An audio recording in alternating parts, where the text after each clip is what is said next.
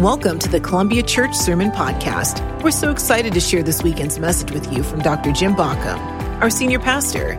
We hope it encourages you, inspires you, and helps you grow in your faith as a whole life disciple.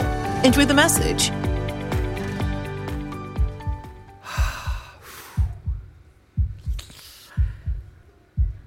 Still beating. It's a good thing. Turn to your neighbor and say to them, you know, you got a lot of heart. You know what that means? If you're a child, say, I don't know, 7, 8, or a little younger, something like that, take your hand and make a fist just like this, you see? And look at that fist.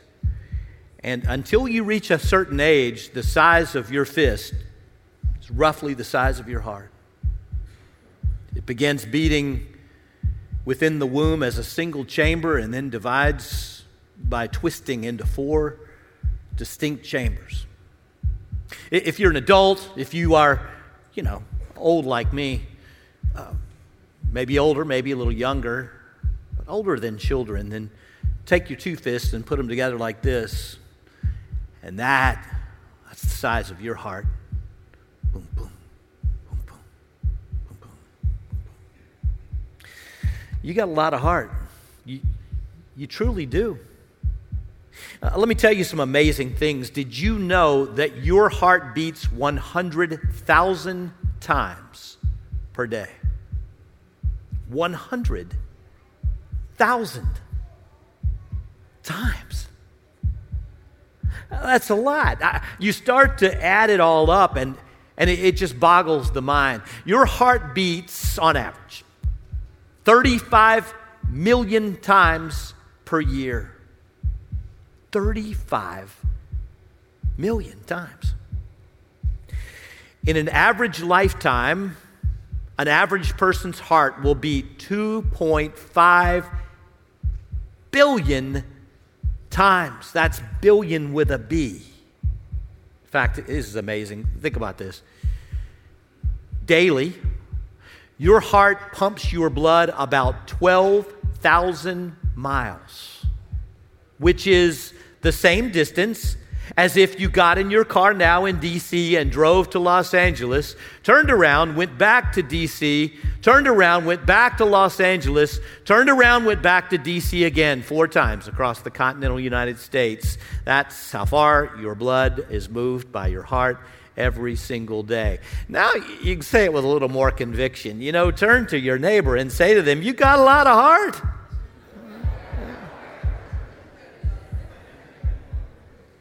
Still beating, right? You'll know if it's not. But you hardly know if it is.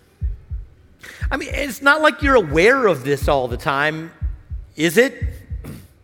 I mean, most of the time you just move around and you don't even think about your heart. You don't have to. It happens without your thinking about it. Thank God it just keeps on beating, beating, beating, beating.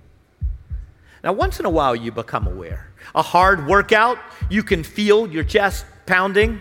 Sometimes you're a little uptight at night, or you've got a murmur in your heart, a leak between valves, or maybe there's something going on with your hearing, or maybe you're just more aware than others. And at night, you're trying to sleep, and you feel it beating. You fall in love. You get excited about something. You ride a roller coaster. You worship and you get excited. You feel your heart pounding.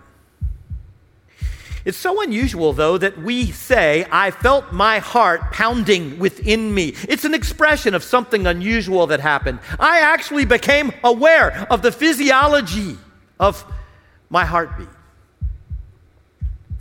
Now, all of you, probably most of you at least, are familiar with this chart. It's called an electrocardiogram, an ECG, or we used to call it EKG. If you've got an Apple Watch, you can take your own. It's pretty simple, but kind of profound.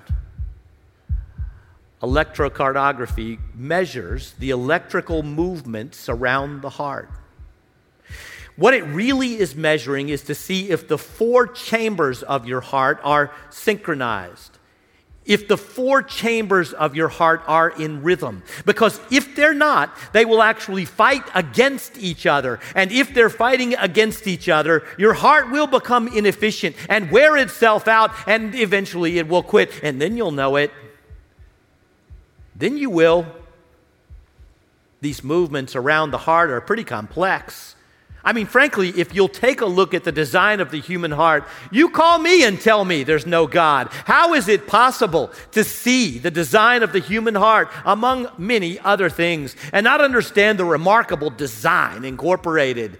What engineer could come up with this? Every machine I own breaks down faster than that. Thank God.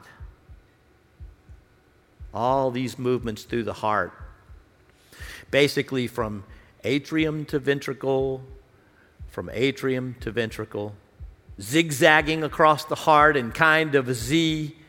At one point, one of the ventricles, you're right, when pushing your unoxygenated blood, the stuff you've already used, out into your lungs to gain oxygen again and turn bright red, and then come back into the atrium of your heart to be pushed back down to the other ventricle and then pushed out to your body. It's really 4, or no matter how you count them, 5 movements in this assembly, but it's 2 basic functions. And that's why you experience in 2 synchronized beats, a couplet, boom, boom, boom, boom, boom, boom. The movement is in and out, in and out, in and out, 100,000 times a day.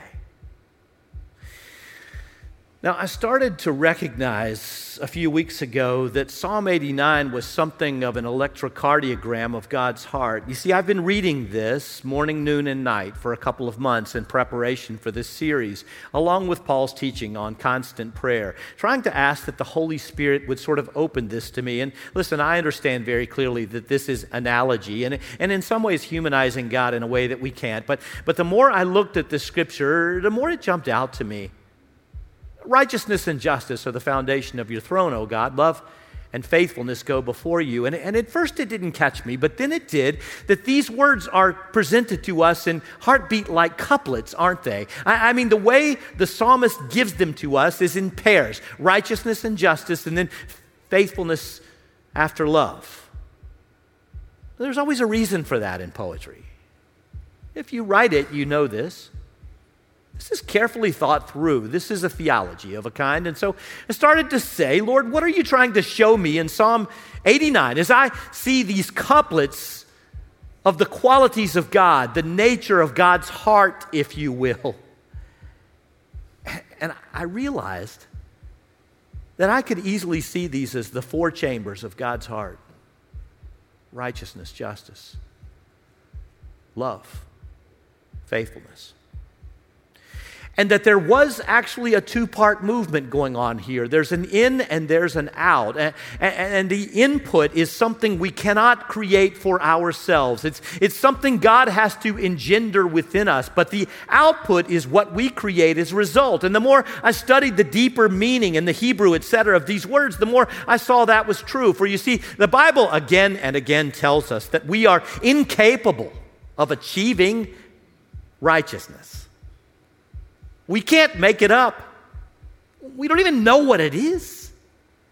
We don't understand it. We don't comprehend it. We can't ponder it. Our mind does not work like God's mind. Our thoughts are not His. The Bible tells us that righteousness comes from God and God alone. But justice is what we do. Justice is how we live. It's how we act. It's how we treat others.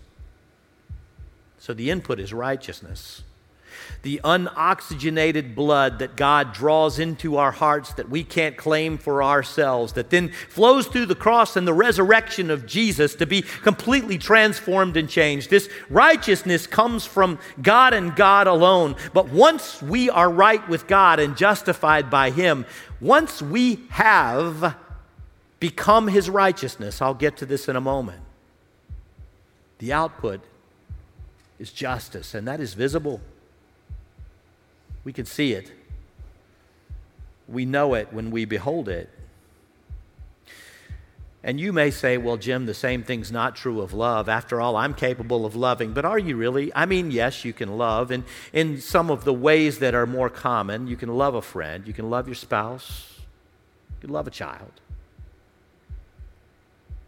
But are you capable of agape? As the New Testament calls it, the self-giving love of God. The Old Testament calls it chesed, the covenant love of God. We're not capable of that. We can't produce it. We can't even fathom it. It comes from God. The Scriptures tell us we love what? Because? Do you know it? We love because He first loved us. So God gives us His love, this servant love, this self-giving love, this selfless love. And the outflow is faithfulness, and faithfulness we engender. We live it. We produce it with the help of God.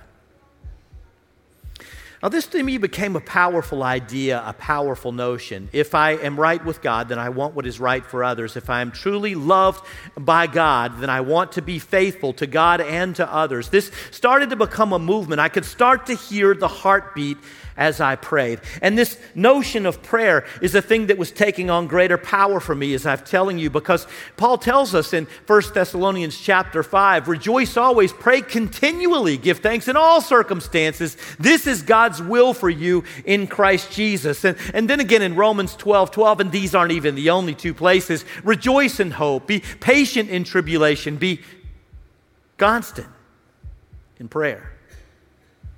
Look at my Greek New Testament, and I find that the word that is translated when Paul uses it like this is constant, continual, ongoing, is the word adialyptos, which really means without interruption, completely uninterrupted. That means nonstop, all the time, like your heart beats. You may not even know you're doing it.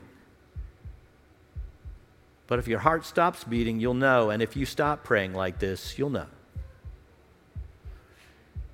Because you'll feel distant from God, out of touch with God. You'll feel like your movements become harder. Something happens when we are separated from God. And then I remembered what prayer really was. Proseuchomai means toward God, turning toward God. It can be translated either prayer or worship, depending on the context. And it is almost always the word that is used for prayer in the New Testament. When Jesus speaks of prayer, this is the word He uses, toward God. So prayer is turning toward God when He makes bids for our attention, and He makes them all the time. One of the most fun things that I've enjoyed about your conversation with me after that first sermon I preached is the number of you who have sent me examples of how God was bidding for your attention. One mother told me about a certain cry from her child that she suddenly heard as a call from God, not just from her child. I found that totally fascinating. But several people, more than one, sent me pictures of sunrises. It's interesting. Were you up early enough this morning, Jim, to see this? Wow. I looked out my window, or I was walking, and God made a bid for my attention, and I remembered your sermon, and I stopped right there, and I turned toward God in prayer. Not necessarily even to speak. Maybe just to listen. God is constantly bidding for your affection, constantly asking for your attention, constantly inviting you to be restored in your connection to Him for which you were created. It's a powerful idea. It's been life-changing for me. I thought it was maybe just me. I wondered, is this common? I started to do some reading, and that was helpful. I mean, people talk about conversational prayer, just kind of talking with God through the day. And this was something even deeper than that for me, this turning toward God thing. And so I was with Chris Clifford, and I ran it past him, and he told me how God had been working in his life in this same way. I said, dude, if God is doing this in our lives, do you think we ought to share it with our people? He said, yeah. Heart to heart. A restored connection of your heart to God's. It's more than thinking rightly, believing rightly, or having the right political ideals or whatever. That's what we've made it all to be. It's not that. That all flows out of this. This is the connection with God for which you were created, and I was created. So prayer is restoring the connection between our hearts and God's hearts. It's synchronizing our heartbeats with His. Righteousness, justice, love, faithfulness. Boom, boom, boom, boom, boom, boom. Now, Chris did a great job of ushering us into thought about living justly last week, and grateful for his words. But if I'm right about this input-output thing, everything he talked about is impossible for you unless we get what I'm going to talk about today right, and that is that we've got to somehow be more back in touch with God's righteousness. And what does that mean? Righteousness is a loaded term, don't you think? I mean, you tell me what response you think you'd get if you went to my backyard or close to it, and you went to Tyson's today. I know you don't go to the mall anymore, but if a lot of people do, trust me. And if you happen to have to go to the Apple store or whatever, and you make your way over there, and you decide, I'll conduct an experiment. I'll walk around and I'll ask every person I see, when I say the word righteousness, what do you think? Raise your hand if you think you'd get more negative responses than positive. Raise your hand if you honestly believe you'd get more positive responses than negative. No. Righteousness. Righteousness. What's it about? What's it mean? Kind of frightens us in a way. The word in the Old Testament is the word tzedek. That's the word that's in Psalm 89. That word tzedek is a really common word, and it is, by the way, very closely tied to the word for justice. This is really the same word, but in a different expression of the same word, which kind of undergirds the theory that I just shared with you about input and output. But anyway, tzedek in the Old Testament literally means straight. I love the Old Testament. I love Hebrew. Hebrew is very, very visual. It's not until Greek and the New Testament that we get into Greco-Roman theology, and kind of this mind space gets big, and we start to think it out so much. In the Old Testament, it's just very visual. What is God asking you to be? Well, straight. Straight. I'm pretty sure this is the word that Jesus used when he talked about walking on the straight and narrow. That was the road of righteousness. When he used that word in the Aramaic, all of his apostles knew what he was talking about. He said, the low road that leads to God or to the kingdom, however you see that. The road is straight and it's narrow. But the road that leads to destruction is vast, it's broad. It's the one you'll fall on by accident. Straight, just, righteous. In the New Testament, this becomes something of a theological idea, a philosophy. So we take the word dikaisoni, and it means acceptable or justified. And pretty quickly we see the opposite of this word. Not to be straight is to be, crooked. We understand what it means to say that someone is crooked, don't we? And in the New Testament, not to be justified by God or acceptable to be God is to be self-justified and therefore self-righteous. So unless God's righteousness is poured into us, what we will have is self-righteousness and self-justification that is the broad way that leads to destruction that Jesus talked about. Righteousness is being in line with God's plan and thus acceptable in His sight. So I want it. I desire it. This is something I want to be. I'd like for you to be able to say that I'm righteous. So I would love it if I could achieve this. And so I set my sights on that, right? I'm going to try to be righteous, except the scriptures tell us that we're incapable of that. We don't even know what it is. You can't make this stuff up. It can only come from God. So the Apostle Paul says famously in Romans 3:10, if you memorize the Roman road, you know this is a piece on it, right? There is no one righteous. What? Not even, hold up your finger, one. Just tell your neighbor that. Just say there's no one righteous, not even one, okay? But here's the problem is when we say that, the way we say it usually is to turn that finger down and point. There's no one righteous, not even one. But we're supposed to be going, there's no one righteous, not even one, not even me. Not on all the earth is there one righteous. Interesting statistical thing happened this week. I don't know if you were paying attention, but the most populous nation on earth, soon to be surpassed probably by India, but the most populous nation on earth became a little less populous last year. So for the first time in recent history, China lost population last year. That's amazing. I'm just going to tell you because I've been to both China and India. And let me tell you something about being in these two places. There is one thing you will never feel in these two places, and that is alone. So Debbie and I traveled with two of our very close friends to China, John and Deborah Upton, a number of years ago, all around the country, especially the southern part of it. And I marveled at how many people there were. Tiger, I've never seen this many people anywhere. There's no place in America that's populous like this. You know, if you took, this is interesting, if you took the entire population of the United States and you crammed it into California, you still would not have the population density of Japan. Think about that. So I was in China, and one night we decided after dinner, big dinner, we need to go for a walk. And so we're in Shanghai, and it's the middle of summer. And let me tell you about something about Shanghai in the middle of summer. It's two things. It's crowded and it's hot as some place. And so we go out and you walk out of your hotel, you're immediately drenched in sweat.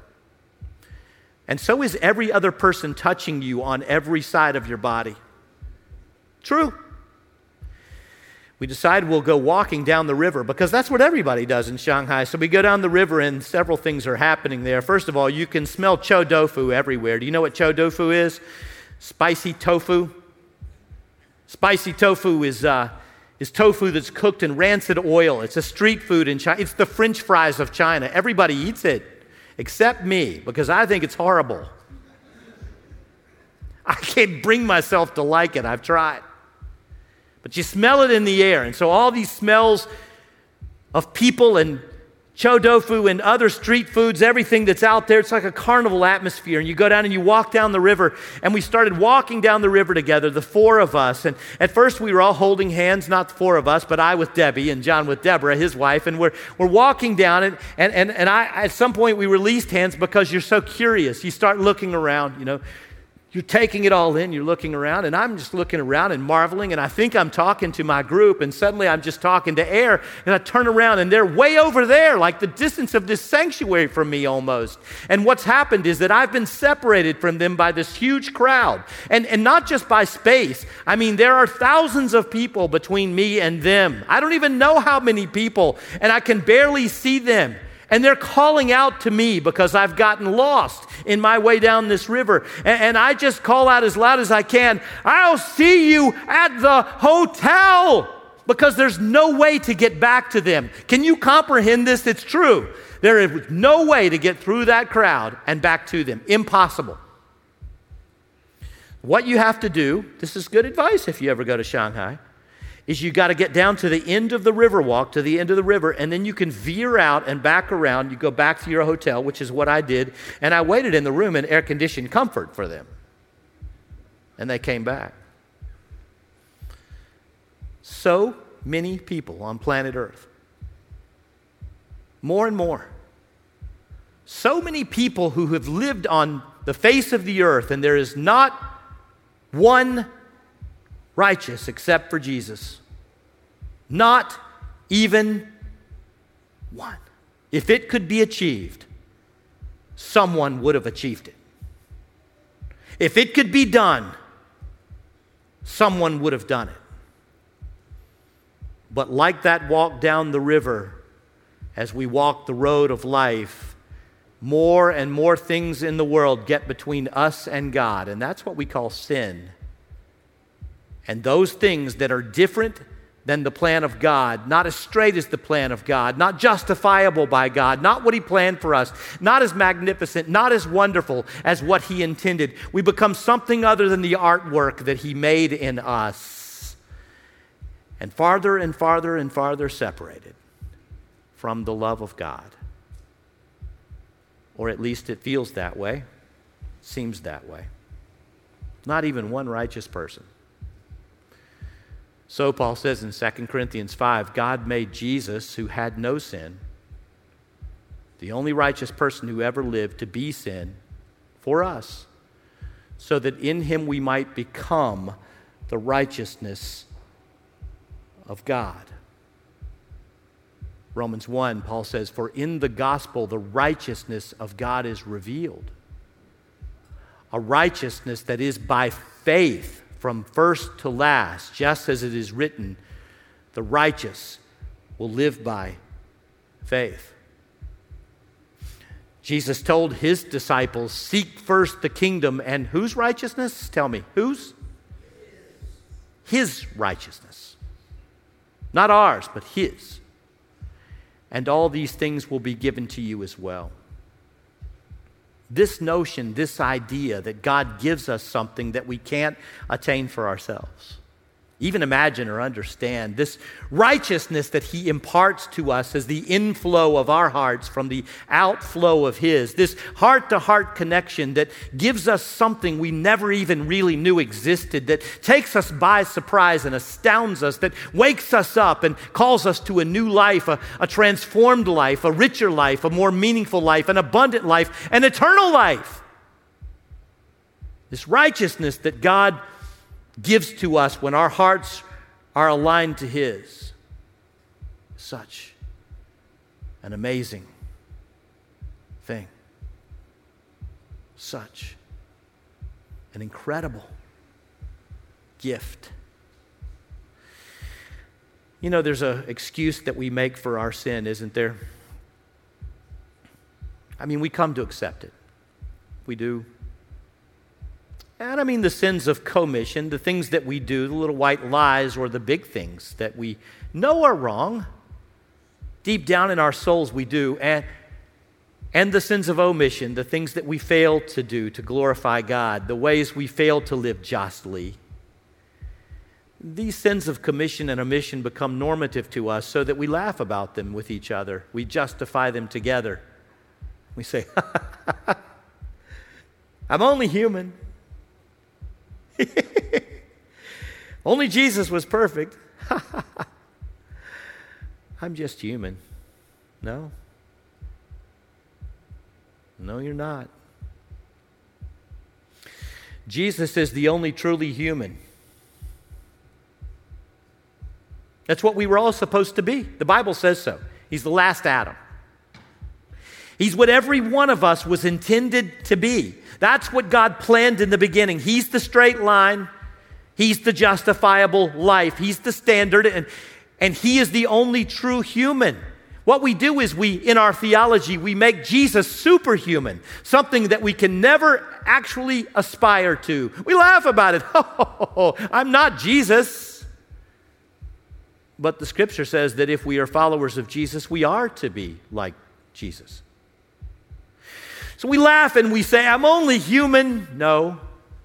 Let's change our language. Can we be honest? Can we start saying to each other, the problem is I am subhuman. I am less than God intended. I'm out of touch with Him.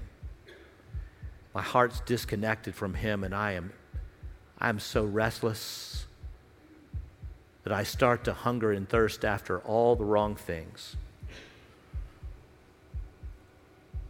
Jesus said, blessed are those who hunger and thirst for righteousness, for they will be filled.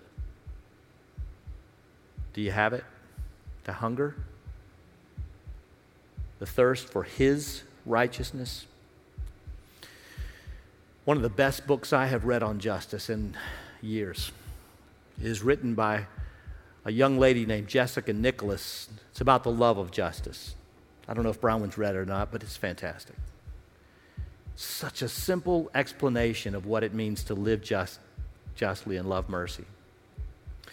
And in that book she writes, think of righteousness as living inside of instead of up to God's standard for the right life. I'm just going to read that again because it's amazing. Think of righteousness as living inside of instead of up to God's standard for the right life. When I try to live up to something, I fail every time. I set this standard and try to be perfect and try to get it done. And before long, I'm writing things in my journal like Paul wrote in his. The very things I want to do, I do not do. And the very things I do not want to do, I do. What is the matter with me that I cannot achieve this high standard? Why can't I reach this? Why can't I aspire to it? Because I'm not even capable of understanding what it is. I don't even know what I'm reaching for, so it becomes the not only unattainable goal, but the unknowable goal, the unseeable goal, the undiscernible goal. And so this goal of living inside of Christ, inside of the heart of God, of living in His righteousness, it just makes me breathe. It just gives me hope.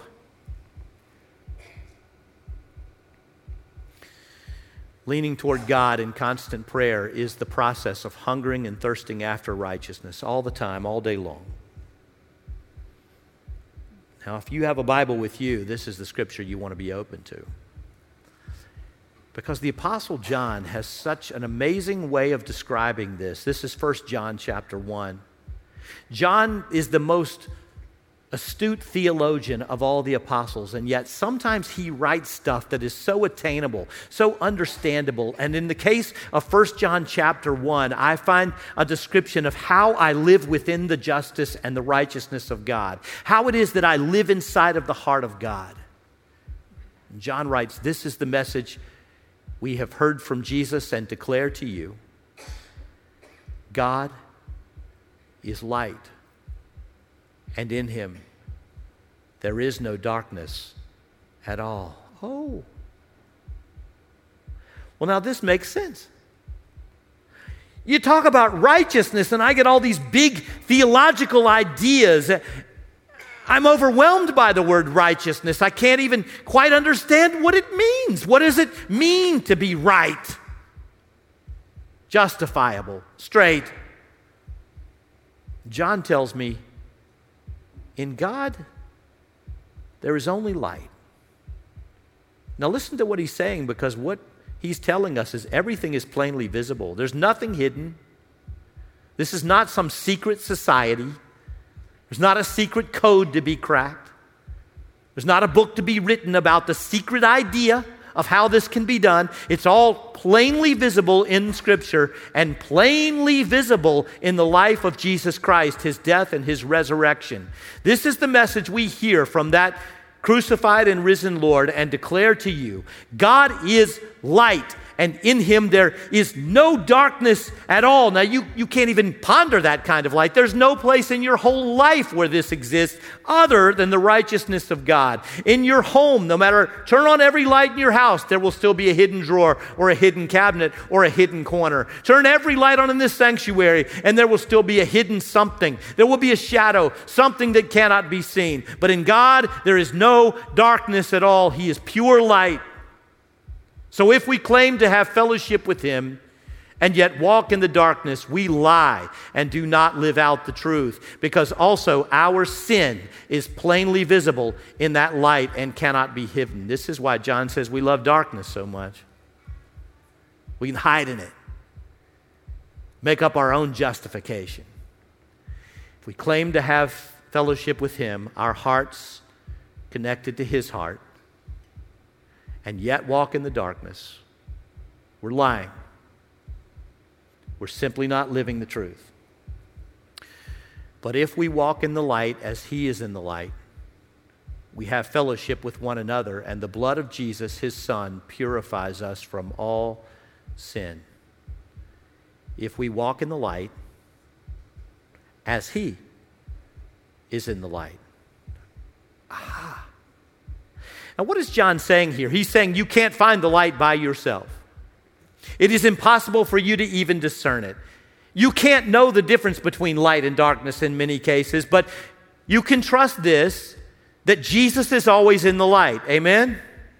He's never in the darkness. Amen? If I want to find the light and I want to stay in it, this is really simple. What do?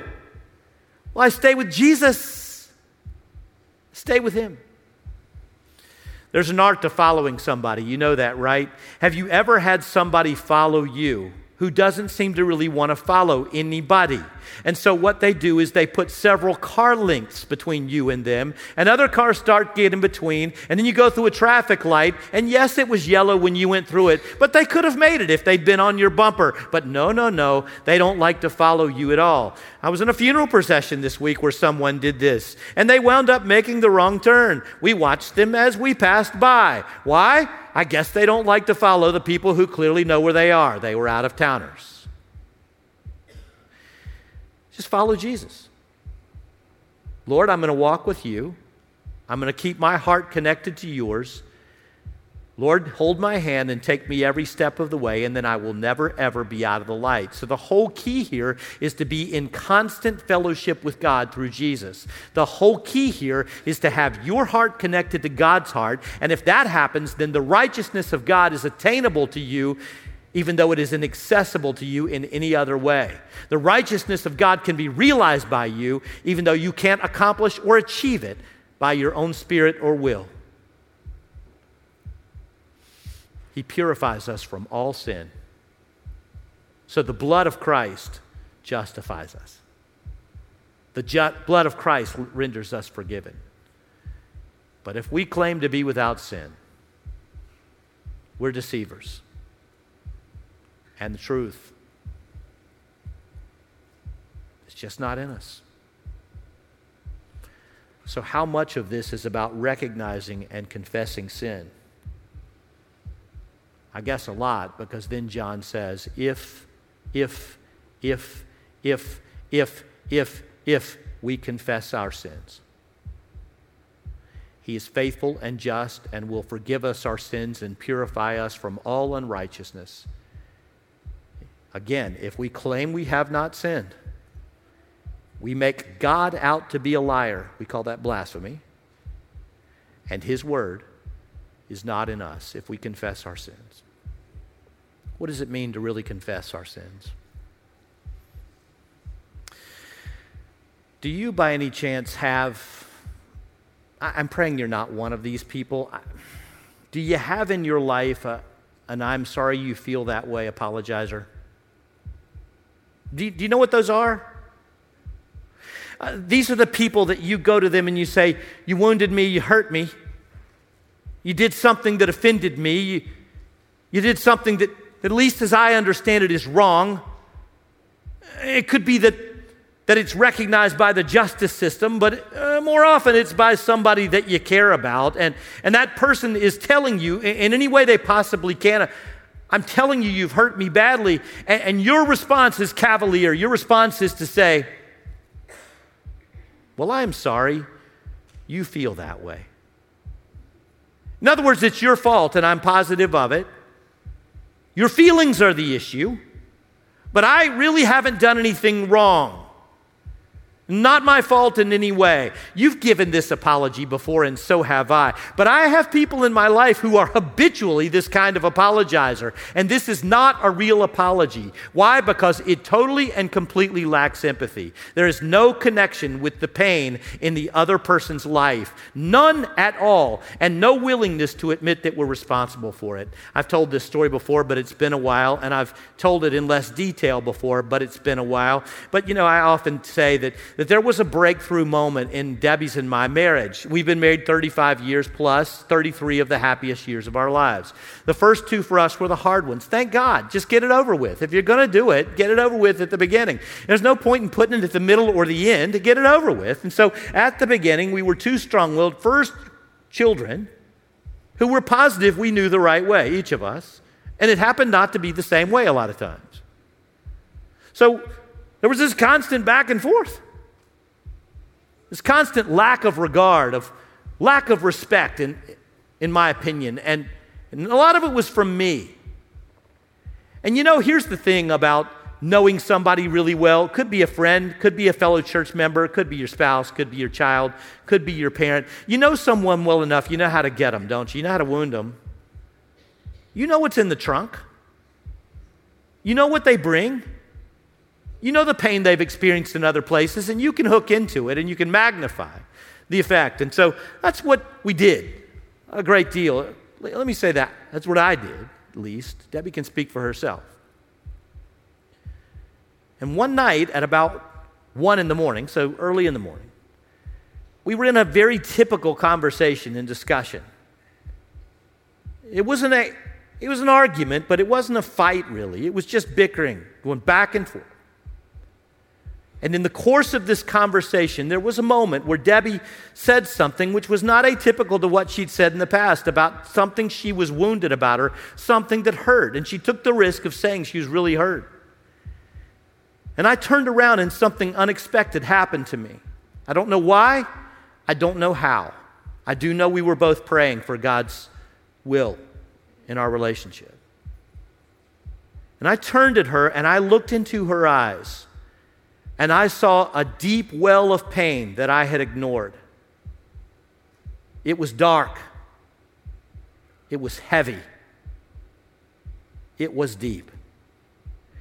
And I looked into that well and I saw a big pile of pain. And most of what was in there had my name on it. Jim. Jim. Jim.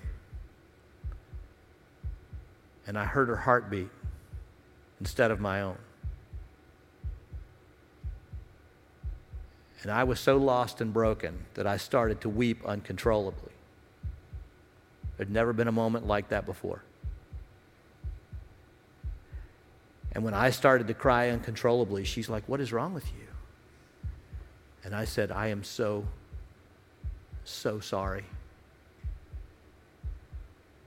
for every time I have wounded you intentionally or unintentionally." And then I started to name the times and the ways I knew I'd done it. And when I finished, she said, "I forgive you. And I am sorry that I've hurt you too." And that was it. I don't even know if I can describe how that was. It was a total transformation of our relationship, a complete change. And from that point on, I never couldn't see her pain again, but it was completely invisible to me before that. And while I don't want to equate marriage to our relationship with God exactly, I'm going to say that when we experience fellowship and relationship in life, it is in the image of the Trinity, Father, Son, and Holy Spirit, when it is what it should be. That's what the fellowship of the church is supposed to be. Through the heart of God. And I'm going to tell you that the reason we don't want to see the pain out there is because we know we've caused a lot of it. And we don't want to admit that we're sinners, that we're wrong. And until we can really confess our own guilt, until we can see how cold and callous we have been, until we're capable of going and saying, "I'm so sorry." And we start that with God. "I'm so sorry, Father, that I have driven the nails in Jesus' hand. I'm so sorry, Father, that I have wounded you by living off the straight line that you planned for me and becoming somehow less than human, less than you intended me to be. Lord, I'm sorry. And I'm broken by it. I'm driven to my knees by it. changes everything.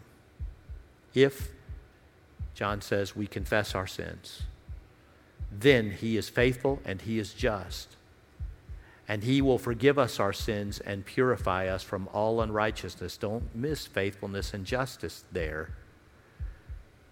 Two of the qualities of God's heart that we can replicate. Peter says, the eyes of the Lord are on the righteous and his ears are attentive to their prayer. The righteous. But you can't become this by yourself. So that means the eyes of the Lord are on those of you who are in touch with the heart of God, living inside the righteousness of God, living by his strength, his power, by the movement of the Holy Spirit in your life. James says the prayer of a righteous person is powerful and effective. If you love the King James like some of you do, that's kind of beautiful poetry. The prayers of a righteous person, what? Availeth much. But did you miss the context of James teaching, the brother of Jesus, teaching on this? Therefore, confess your sins even to each other and pray for each other so that you may be healed.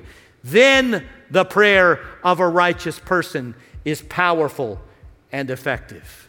This is the message we have heard from him and declare to you. God is light. In him there is no darkness at all. If we claim to have fellowship with him and yet walk in the darkness, we lie and do not live out the truth. If you confess your sins, confession produces righteousness, and that and only that can make prayer effective. In fact, I've come up with a little formula that confession and contrition, that's true confession and contrition, plus God's truth and wisdom in the place of the sin equals connection to God's heart, which is what you long for, yearn for, were created for, not just now, but in eternity. So how about David's prayer now? Thinking about that. Can you claim it again with me? Read it. Have mercy on me, O God, according to your unfailing love. According to your great compassion, blot out my transgressions. Wash away all my iniquity and cleanse me from my sin. For I know my transgressions. My sin is always before me. Create in me a pure heart, O God, and renew a steadfast spirit within me. Do not cast me from your presence or take your Holy Spirit from me. Restore to me the joy of your salvation and grant me a willing spirit to sustain me.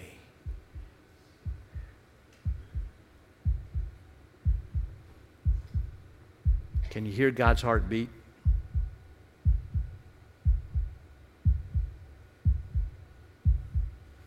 Can you sense it flowing into you, through you? Can you synchronize your heartbeat with his? You know, it's an interesting thing. You don't really know your heart's beating until it's not. And if it's not, you may not know long, but for a moment, you'll know it. Were you watching NFL football the night that Denny Hamlin fell to the ground? Darrell Hamlin fell to the ground?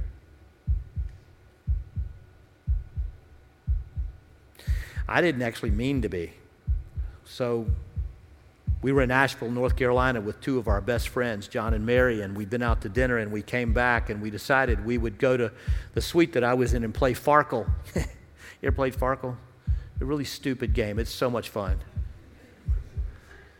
So we're Farkling. And John and I turned the television on in the background. This is a big game. Bills and the Bengals, and we wanted to see what was going to happen. So it's on behind the game. Suddenly, one of us is getting ready to roll, and I go, "Hey, man, what's happening? What's going on?" We start watching. And then the game stopped. All conversation about anything else stopped. Life felt like it stopped right then. It's silly that it did. Think about it. Millions of people's hearts stop beating a day. It happens all the time. But something about that moment just stopped the world. How did it happen? It put us in touch with our mortality, didn't it? How fast it could happen. How quickly one unintended, even if violent action could just stop his heart dead and cold right there. And there he was, dead on the field right in front of us. And his heart just stopped. And when it stopped, it just captured our attention. Because the only way to connect our hearts to eternity is to connect them to God's heart. Otherwise, someday, you will hear your last heartbeat, and it will be over. Unless his righteousness has become yours, and you have become his righteousness, as Paul says, lived within it. This is his plan for us. It's a beautiful plan. Above all else, keep your heart, for everything you do flows from it. And when our hearts are synchronized with God's, anything is possible. So, Father, we will listen intently. And we will seek to hear the beat of your heart. And we will, by the power of the Holy Spirit, seek to connect our hearts to yours and to know your righteousness, your justice, your love, and your faithfulness. And in order to do that, we desperately need your forgiveness. So, Lord, hear us as we speak to you and sometimes to each other the sins that are plainly revealed by the light of your love. Forgive us through the cross and the shed blood of Jesus. And give us your righteousness. We hunger and we thirst for your righteousness. In Jesus' name, amen. Hey friends, together we are all new, all in, and all out. You go ignite passion for Jesus Christ from Metro Washington to the world. You got a lot of heart, and that's why I look forward to seeing you again soon. Have a great week.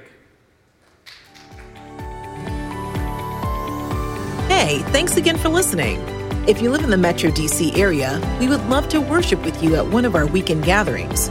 For directions, service times, and information about all the incredible things happening at Columbia, go to columbiabaptist.org. That's columbiabaptist.org.